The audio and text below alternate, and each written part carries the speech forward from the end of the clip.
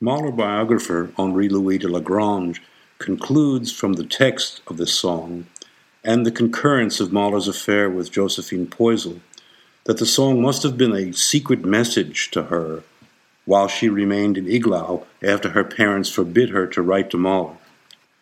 The theme is decidedly romantic and not unlike the later Gesänge songs in its tone of despair, contrasted with the delights of nature.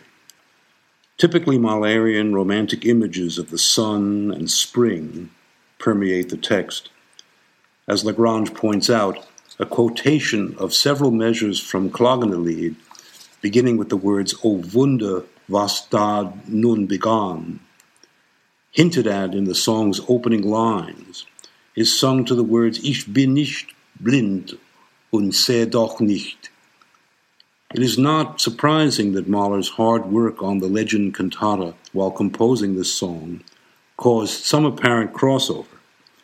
The main theme is hardly up to the standards of Klagende Lied, and the combination of brevity and extreme contrasts make the four stanzas less than adequately fused into a cohesive whole.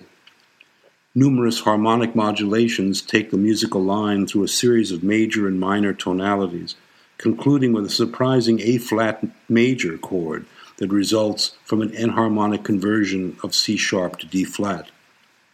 The song is structured in the form of a brief dialogue between a daydreamer and his interrogator. The latter questions the former's downcast demeanor despite the approach of spring. Mahler contrasts the two principles by using different tempos for their respective stanzas.